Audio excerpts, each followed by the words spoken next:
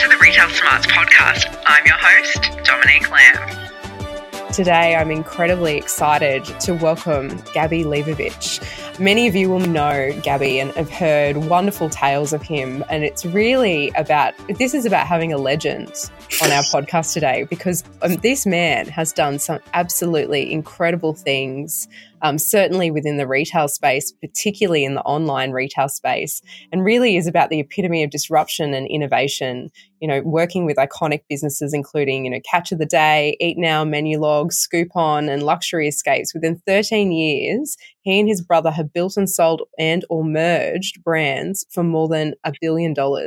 Not many people can say that they've done that, certainly not in a lifetime. And certainly not with their brother. So this is absolutely a real honour today. So welcome to our show, Gabby. Thank you, Dominique. It's great being here with you.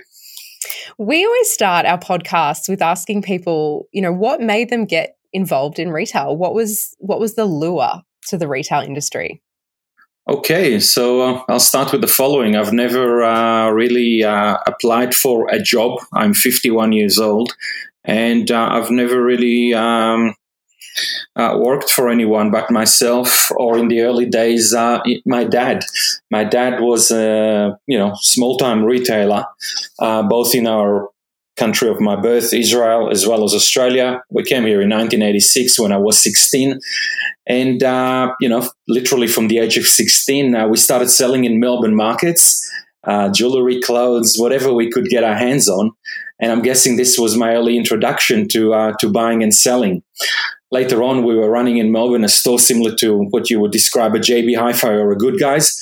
And I spent over 10 years doing exactly that, selling televisions, microwave, cordless phones, fax machines, advertising in the local papers, learning how to deal and how not to deal with suppliers and customers.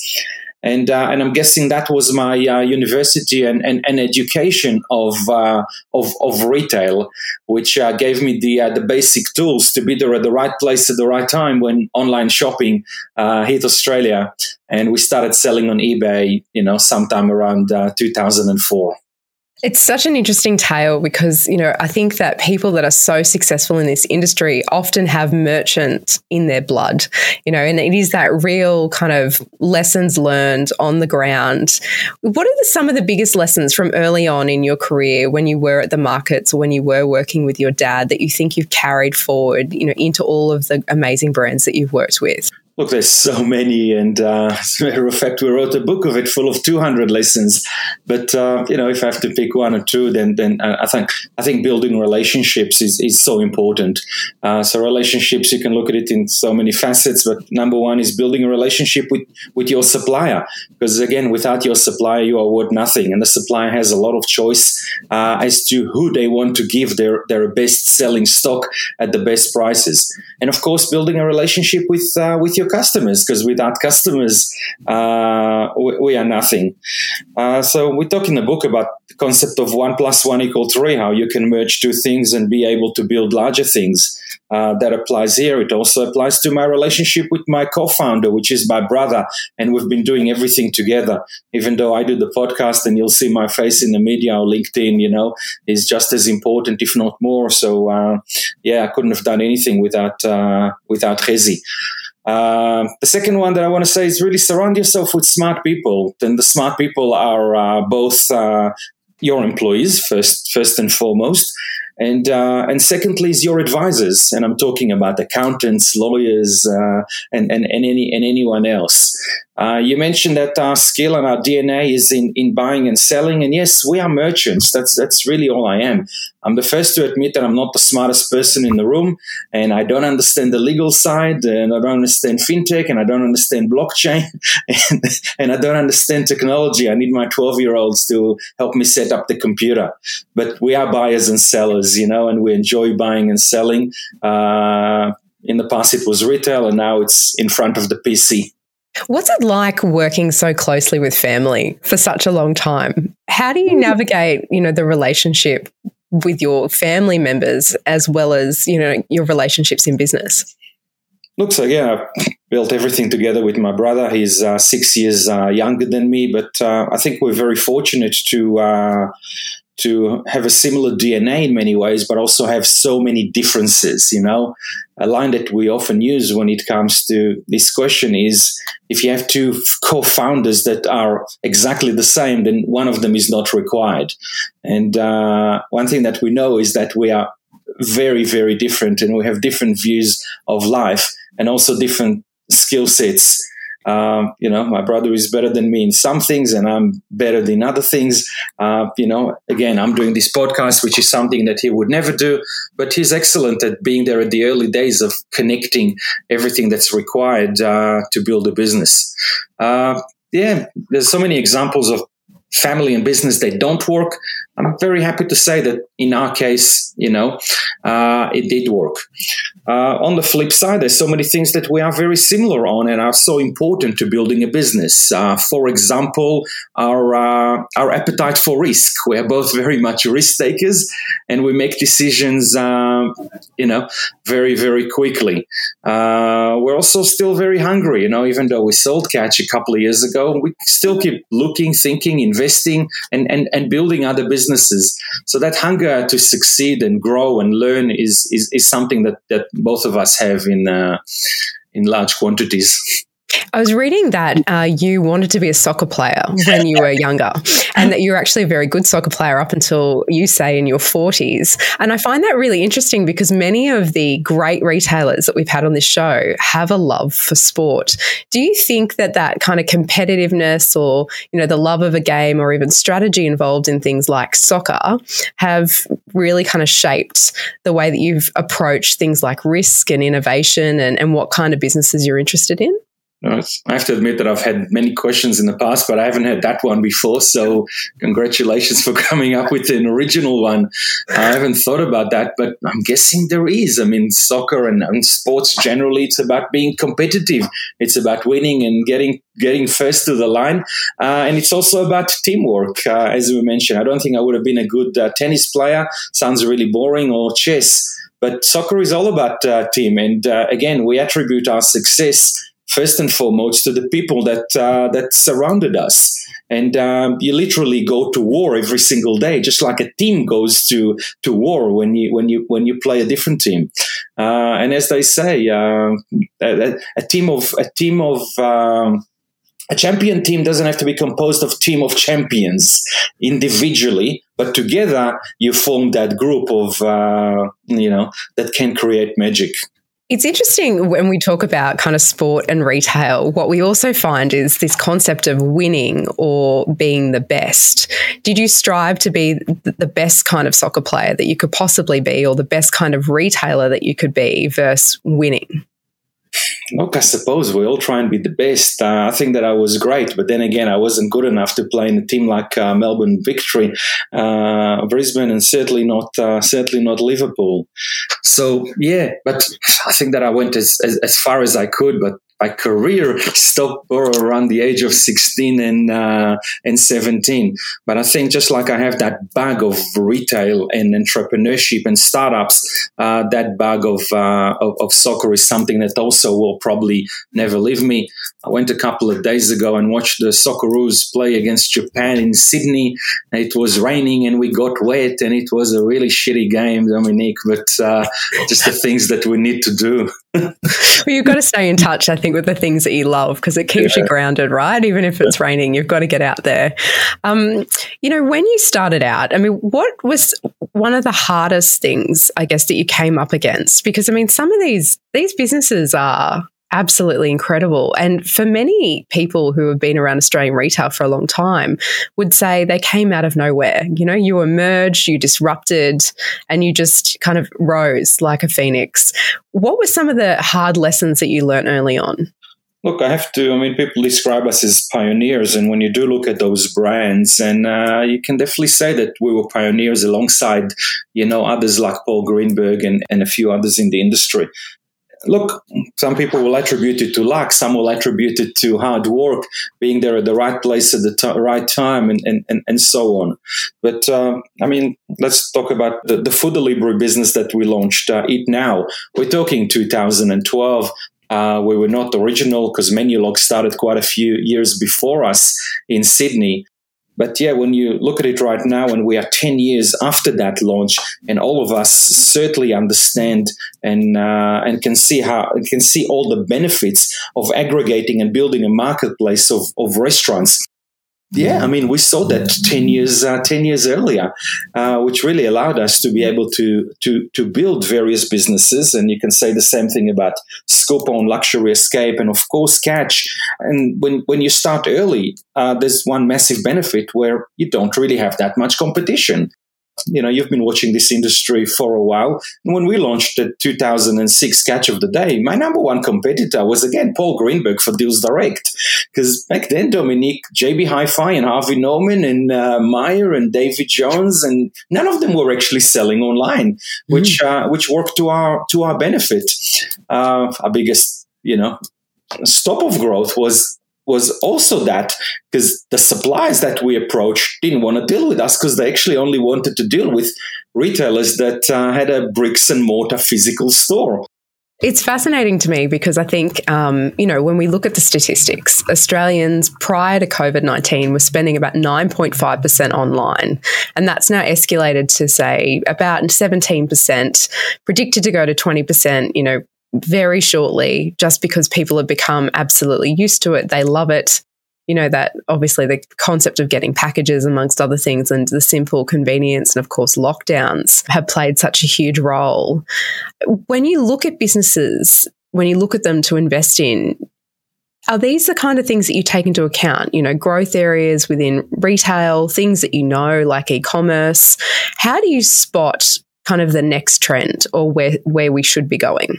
Yeah, you mentioned COVID. I mean, the last 2 years have just been it's been an amazing period for a startup person to launch a business. Certainly for an investor, there's so many opportunities, and the world has realized that anything digital is here to stay.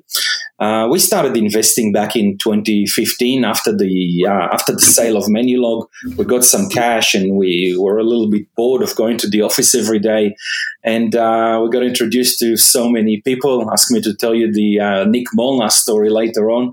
And yeah, it's something that myself and my brother are really interested in doing. We'd like to find, other Australian businesses in areas that we do understand and love. E-commerce is our number one love. Marketplaces is equal best. But there's so many opportunities in whether it's fintech or property tech or HR tech that is really being disrupted all around us. If I have to pick one element that explains how we invest, then I have to say gut feel. Dominique, back to the old message that we're not the smartest people in the world, and we probably don't use as much analytics as others. But having been around for a long time and met lots of people, we get approached by lots of young individuals and not so young individuals that want our advice. And we're very, very fortunate to hear about a lot of businesses early on in their trajectory. And it allowed us to invest in some great, but we also invested in some really bad ones. But you're particularly good at celebrating the really good ones. And I think that, that is absolutely crucial, not only to the ecosystem, but also to the success of, a lot of these brands. I mean, without someone to kind of champion them, whether it's you or, Paul Greenberg or whoever it is. I mean, they need a face and they need a champion. And I think that, you have been absolutely a champion for e-commerce in Australia. Thank you. And we certainly love to elevate others as you grow. It's something that you owe the community. It gives me a massive pleasure. I never charge for my time, whether it's on a podcast, on an event. Anyone that asks me out for a breakfast, lunch, or dinner, I'm always there, and I'm happy to do it. And it doesn't matter if you're a successful unicorn or a 17-year-old year 12 student. I'm a firm believer that if you give back to the community, it'll all come back to you in one way or another. And I know that, you'll introduce me to lots of people in the future, and I'm very happy to do and continue contributing. I mean, that's such a great way to live, right? Especially in an industry like an ecosystem like Australia's retail. Where do you think that comes from? I mean, do you think that that's, a part of your values that you were raised with, or, is it something that, over time and time again, you've seen, I guess, the rewards for simply giving back and giving your time and making yourself available? Definitely have seen the reward again and again and again. When you do the right thing, it'll come back. But, as they say, Dominique, and in the Jewish religion, we really believe in that. The best way to help is really help those that will most likely will never be able to repay that debt to you. Again, we came to Australia with absolutely nothing. I started with nothing at the age of 36. I've got so much right now. And I don't know. If we're talking about religion, then I think God has taken care of me and my family, and it's my responsibility to do the right thing by the rest of the community. When you're looking at, I guess, all of the businesses at the moment that sit under your kind of banner, what's the one that you're most excited about?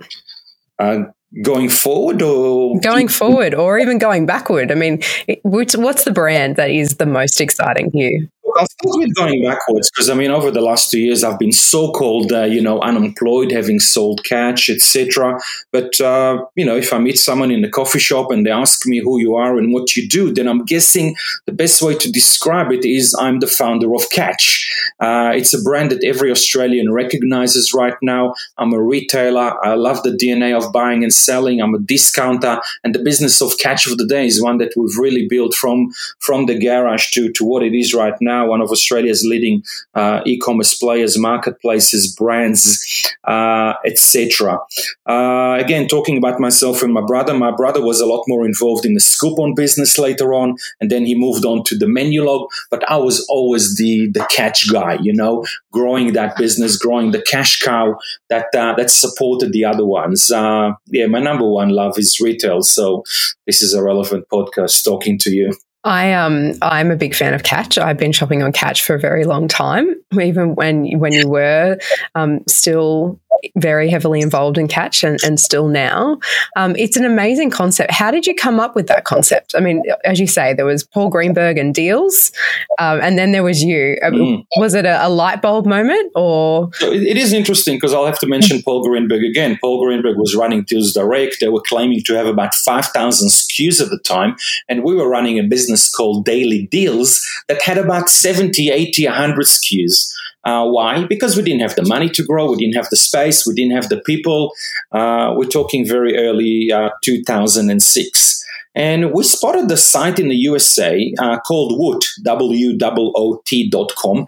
And Woot was the first company in the world to come up with that silly, crazy concept of selling only one deal a day. And we looked at it and said, wow, we think that we are great buyers, and that's the main reason to our success.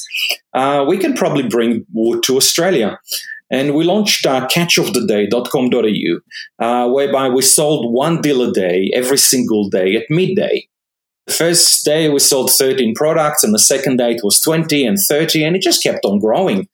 And due to the strength of our deals, first and foremost, and the lack of competitors as well, Dominique, because no one else was selling online, we managed to grow by word of mouth. Everyone told their friends about that new site that one day will sell shoes and the next day cosmetics and the following day Manchester, and you just don't know what will come up.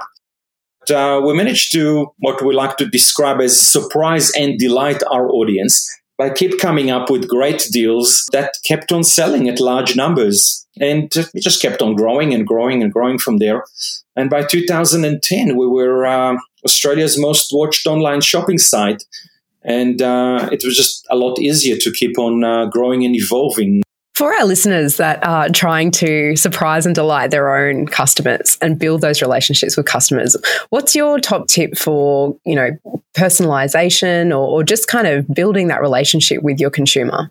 Look, our number one reason for success, Dominique, and there was really one, is the ability to source great products at great prices. But how do you do that? You do that by knocking on doors, by finding that third door, by not giving up, by working hard, by, of course, having the knowledge to distinguish between a great deal and a bad deal.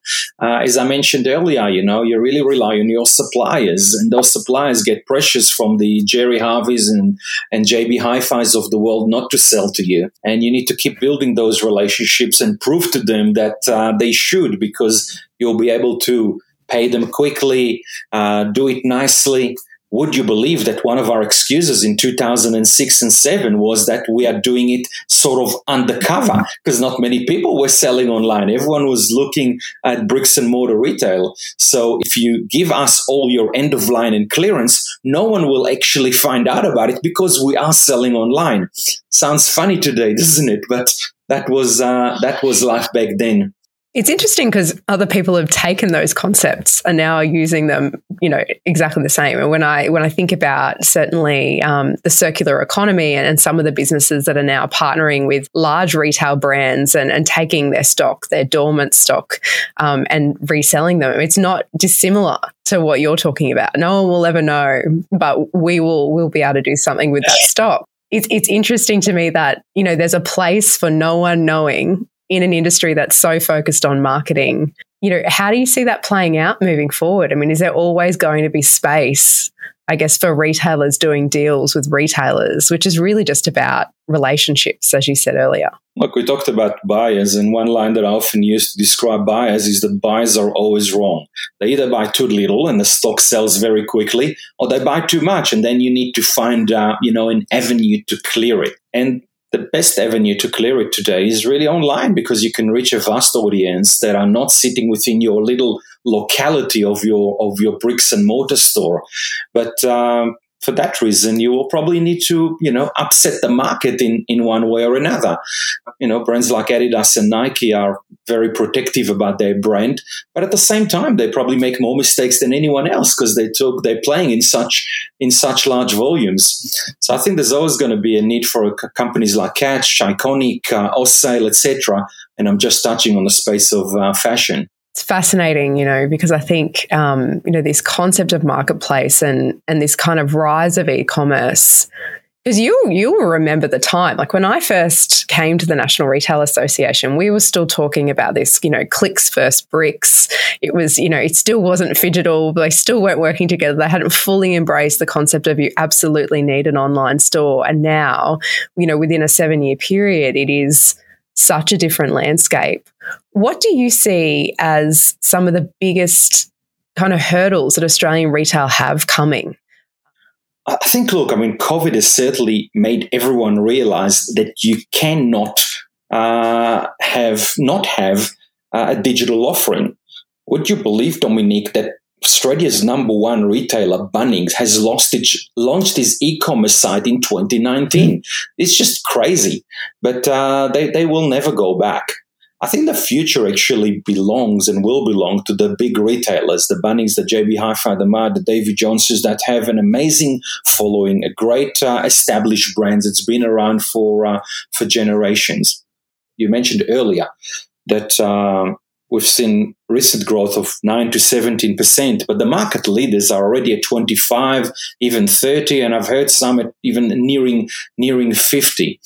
The genie is out of the bottle. It's not going back. We all love shopping online, and it just will continue being there. So, yeah, I love being part of the whole e-commerce community, especially as it's just being established and becoming, the way to go.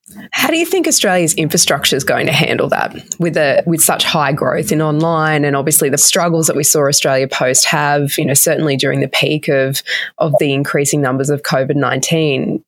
Do you think that now's the time for disruption within that distribution space?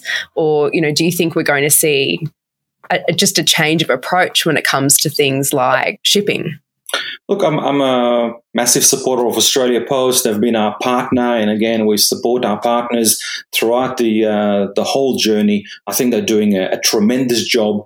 They prepared themselves for the growth of e-commerce, and And I think they've managed to handle COVID in a tremendous way. Saying that, there's a lot of disruptors out there from many companies along the lines of Shipit that are doing so well.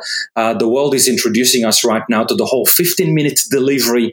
But your question started with how will Australia? I think the Australian consumer is still quite happy to receive a parcel within 2, 3, 4, 5, 6, 7 days. Not so much the case in the USA. Amazon is truly shaking the market. I can tell you, my daughters love buying mainly from Amazon because they're fast consumers. They want to buy it at midnight and receive it in the morning, or get same day delivery. And Amazon being Amazon, they don't care that much about how much profits they'll make on a certain parcel. Is able to deliver that right now, and it's putting a lot of pressure on everyone else. In our book, we mentioned that the arrival of Amazon was probably one of the main reasons that we decided to check out and possibly sell the business, because we could just see that it's just going to be so competitive going into the future. And the truth is, we didn't even back ourselves to be able to play and beat, all these behemoths of industry. It's interesting because, that concept of Amazon, when they first emerged in Australia, there was a lot of chatter about it, but people have stopped the chatter so much in many of the circles. But it's almost as if they absolutely play the long game and they wait, and you start to kind of see them emerge. How long will they play, do you think, until, we start to really see, what Amazon's capable of? I mean, look all around us, around the world, what they do, the size of the business. They seem to be getting into any territory and just conquer that territory. I'm hearing numbers of that are crossing $2 billion. And that certainly wasn't the case a couple of years ago. So while the numbers of, Catch, Kogan, and everyone else in the industry seem to have plateaued over the last 12 months, Amazon seems to be growing. And by the way, Dominique, I'm saying that with pain because I hate them. I love Catch, and I want to see Catch succeed and not Amazon. For us, it's always going to be the enemy. But as I mentioned, it's not for the consumers and it's not for my daughters either. Well, and you know what? I think you've always got to have a look at that enemy and just make sure that you can see what they're up to so you plan your next move, right? Absolutely. We only have a few minutes left, and I ask everybody this question on this podcast, but what are you reading or watching at the moment? I know, would you believe I don't read many books, even though we wrote a book and we really enjoy doing that, and I love hearing from readers, so I'm an author. That's an interesting title as well. I actually don't read many books. I normally wait for the Netflix episodes. Okay, so recently I really enjoyed the documentaries about WeWork and Discovering Anna. Oh, yes. Yeah, I know what you're talking about. Yeah. I thought that was great. But something else about me, I'm actually an avid watcher of Scandi Noir, which is lots of shows that come from Sweden, Norway, Denmark. You can find them all over the internet right now, mainly on SBS. I love police investigations normally. Oh, fantastic. What I wanted to be when I grew up back in the day was a forensic psychologist. So I spent a lot of time watching documentaries and, lots of kind of crime type shows as well. So we have that in common. It has been amazing speaking to you today, and your outlook certainly on the industry and top tips will certainly be welcomed by our listeners. And we are honestly just so honoured to have you with us today. So thank you so much for your time. Wow. Thanks, Dominique. It was a pleasure. Thank you. Thank you.